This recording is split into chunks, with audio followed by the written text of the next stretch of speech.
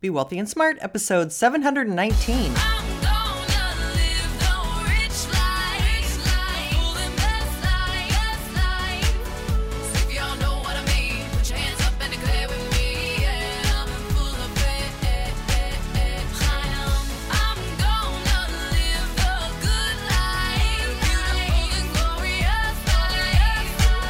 Step into a world of wealth and financial freedom without budgets, boredom, or bosses on Be Wealthy and Smart. And now, here's your host, Linda P. Jones. Welcome to Be Wealthy and Smart. I'm Linda P. Jones, America's Wealth Mentor, empowering women and men worldwide to financial freedom. On today's show, we're going to talk about the biotech boom. And that's because there's lots of healthcare companies that are doing well, not just because of the coronavirus, but also because of the aging population, the demographics worldwide, not just in the US, and also lots of innovation that's happening. So there is an overall trend of biotech, healthcare, etc., doing really well. And I wanted to share some of the top performing ETFs with you. This is from Investors Business Daily, so we will be talking about that in just a minute. And I will be sharing the top performing ETFs for year to date and a 3 and 5 year average. But before I do that, I wanted to talk about today's news because the news came out with a big unemployment number. We had 20.5 million jobs lost in April, and unemployment soared to 14.7%. So, of course, the news is all a Twitter about this being another depression. All right, well, let me just address that because, in my opinion, we are not in a depression. In fact, we aren't even officially in a recession yet, because the definition of a recession is 2 consecutive quarters of negative gross domestic product, GDP. Our GDP did turn out to be negative in the first quarter, even though we had 2 positive months and everything was going great until March when the economy started to shut down. And then, of course, we've had April in the quarantine situation, the social distancing at home. And now we're into May, and we're starting to see some states open up. We're starting to see and hear different dates, different countries.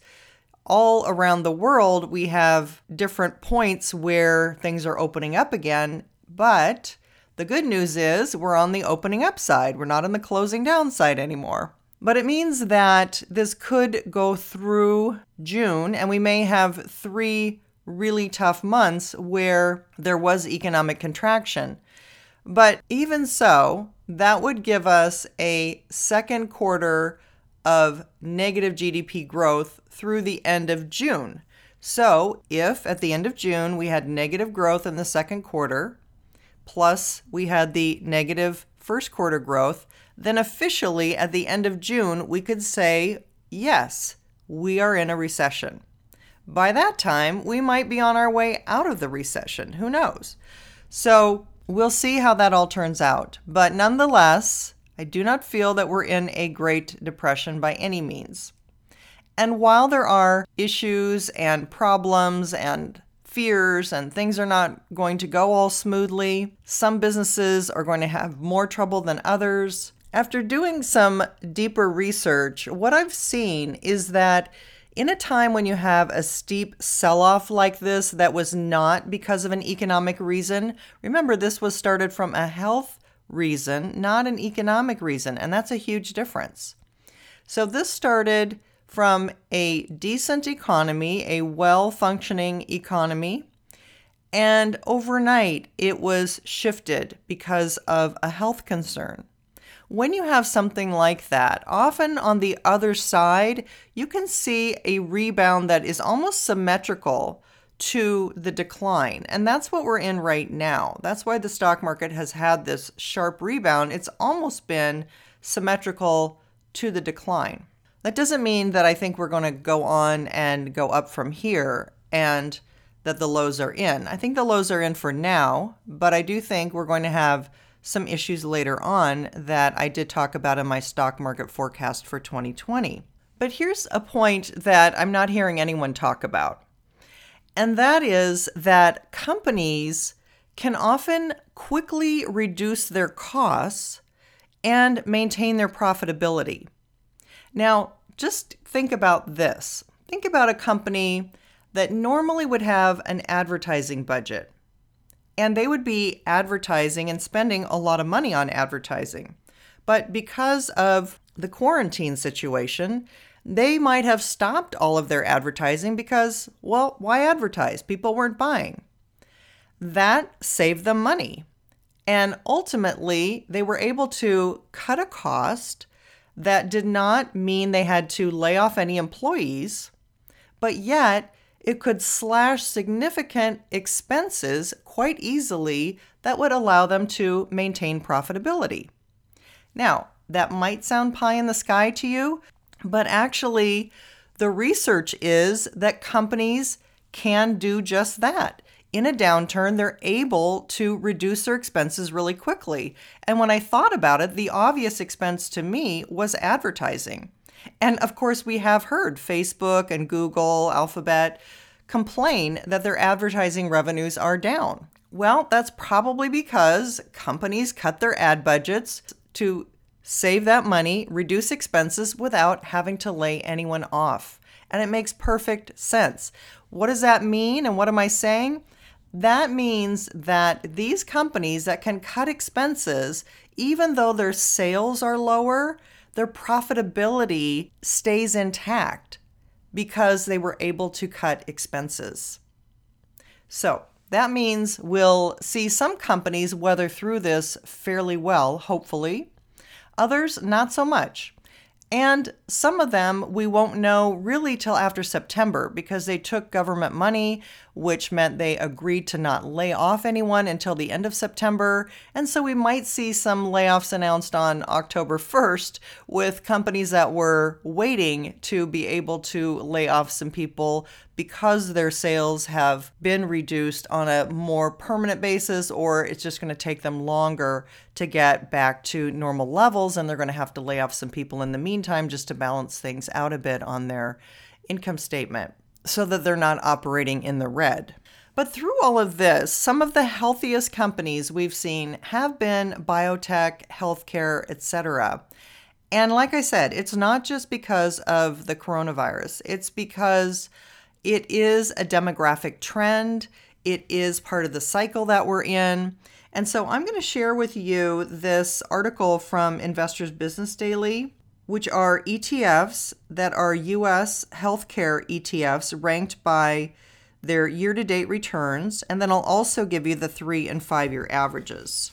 Okay, so the top performing U.S. healthcare ETF is the ARK Genomic Revolution, symbol ARKG. Year to date, it's up 16.1%. For 3 years, up 27.8%. And for 5 years, up 12.1%. Next is the iShares NASDAQ Biotechnology ETF, symbol IBB. Year to date, up 2.6%. For 3 years, up 9.1%. And 5 years, up 0.6%. Number 3 is the First Trust NYSE ARCA Biotech, symbol FBT. Year to date, up 2.2%. For 3 years, up 13.9%. And 5 years, up 4.7%. Number 4 is the Spider S&P Biotech, symbol XBI. It's down 1.3% year to date, but up 11.5% for 3 years and 4.1% for 5 years. Number 5 is the First Trust Healthcare AlphaDex, symbol FXH, down 1.6% year to date, up 10.3% for 3 years and 3.9% for 5 years. Then the iShares Global Healthcare ETF, symbol IXJ, down 2.5% year to date, up 11.4% for 3 years and 5.9% for 5 years. And the iShares US Healthcare ETF, symbol IYH, down 2.7% year to date, up 12.2% for 3 years and 7.4% for 5 years. Also on this list is the Vanguard Healthcare ETF, symbol VHT. Since a lot of us use Vanguard ETFs, that's good to know they've got something in this space. It's down 3.1% year to date, up 12.5% for 3 years, and up 7.6% for 5 years. So I will post this in the show notes. You will have to click through to my website to see it because it doesn't allow me to post graphs and charts in the show notes. So anyway, there will be a link. It will take you to my website and you can see the full chart there. So a few things about that. First of all, while we are in the middle of a biotech boom, this is not necessarily a recommendation for you to run out and buy these. They are at all-time highs right now, and I do anticipate another pullback. But why do I give you the good performers when they're at their high? Well, number one, I want you to know where the good performance is. And number two, I want you to just make note of it so that maybe if there's another sharp pullback, which there will be, there always is, you'll have the opportunity to buy low. And that's the time to buy, is when these things have a pullback, not when they're at their all-time highs, in my opinion. So I would recommend that you just make a note of these and wait for a pullback.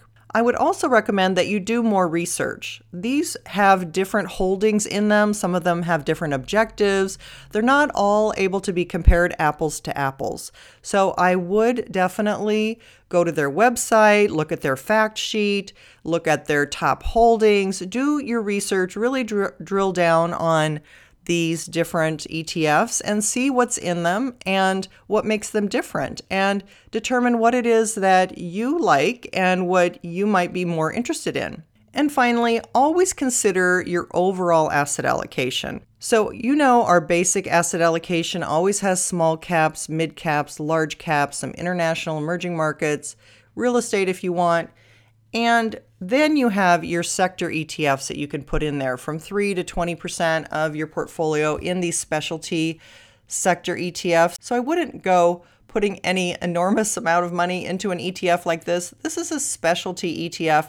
That means it's not diversified. It's all in the same category. Every stock in this ETF is in the same sector. So there isn't adequate diversification like you have in the S&P 500 or a general mid-cap or small-cap ETF. This is sector specific, which means you have more volatility, more range of high to high and low to low. So you need to be careful because these will fluctuate a lot more than your average ETF in your asset allocation model. Definitely use caution here. Again, this is not the time to buy these. Don't rush out and buy these. They will just go down. So they're going to roll over soon.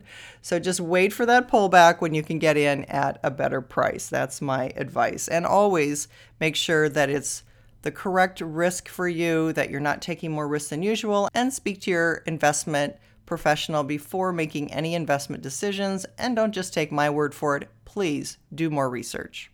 If you're looking to increase your financial knowledge, check out my full wealth mentoring library of all of my podcasts, which are not on iTunes. They're over at my website at lindapjones.com/podcasts. There's a search box. You can enter any topics you're interested in and learn more to get to financial freedom faster. And if you're looking for a millionaire action plan, that's in my book, You're Already a Wealth Heiress, Now Think and Act Like One, 6 Practical Steps to Make It a Reality Now. I teach you everything you need to get on the path to making your first or next million. And that's available on Amazon, or if you're outside the US, it's available on Amazon.uk, and there are links in the show notes for that.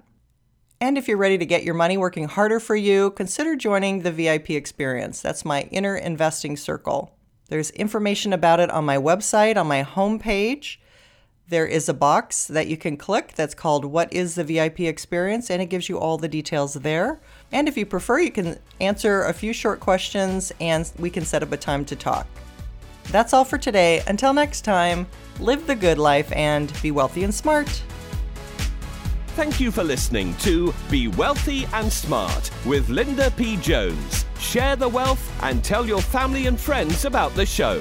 Check out our website, blog, and social media for more riches at www.bewealthyandsmart.com.